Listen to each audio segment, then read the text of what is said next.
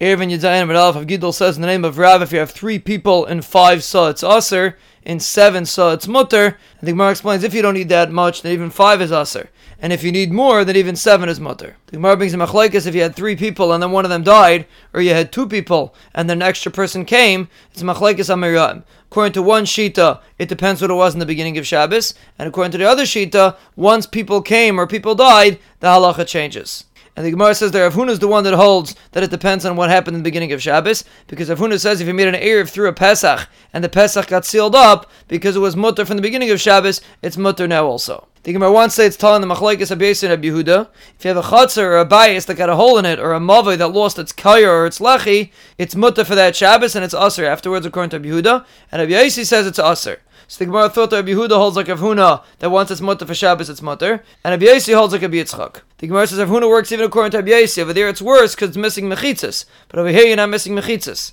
And Rabbi Yitzchak could work even according to Rabbi Yehuda, because Rabbi Yehuda only said over there when you have the proper diurim, but over here where the diurim got messed up in the middle of Shabbos, maybe it's worse, and maybe even Rabbi Yehuda would agree that it's aser. The Gemara explains the Chum and our Mishnah are coming to disagree with the Tanna Kama, and the Tanna Kama holds a yachid's only allowed to use a mechitza of shesi or a mechitza of erev if he's on the road, but if he's at home he's not allowed to use it. And according to the Chum, even a yachid that's home is allowed to use this kind of mechitza.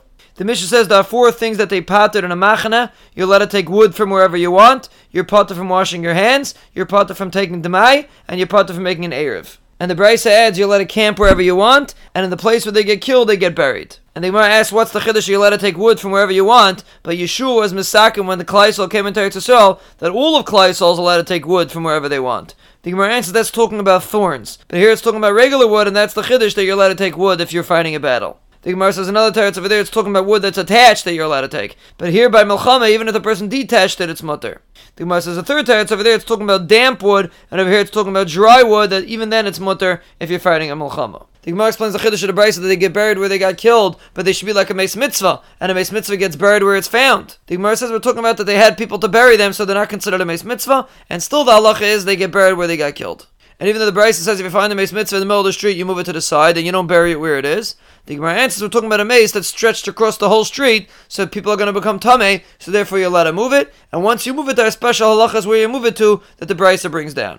The Gemara explains that the Mishnah says that the pater from washing their hands is only mayim rishonim, but mayim achreinim is a chiyuv because there's something called melach sdaimus which blinds the eyes, and therefore it's a sakana, and that's why you have to wash mayim achreinim. And the Gemara explains it's not only when you eat salt, even if you measure salt, you also have to wash your hands.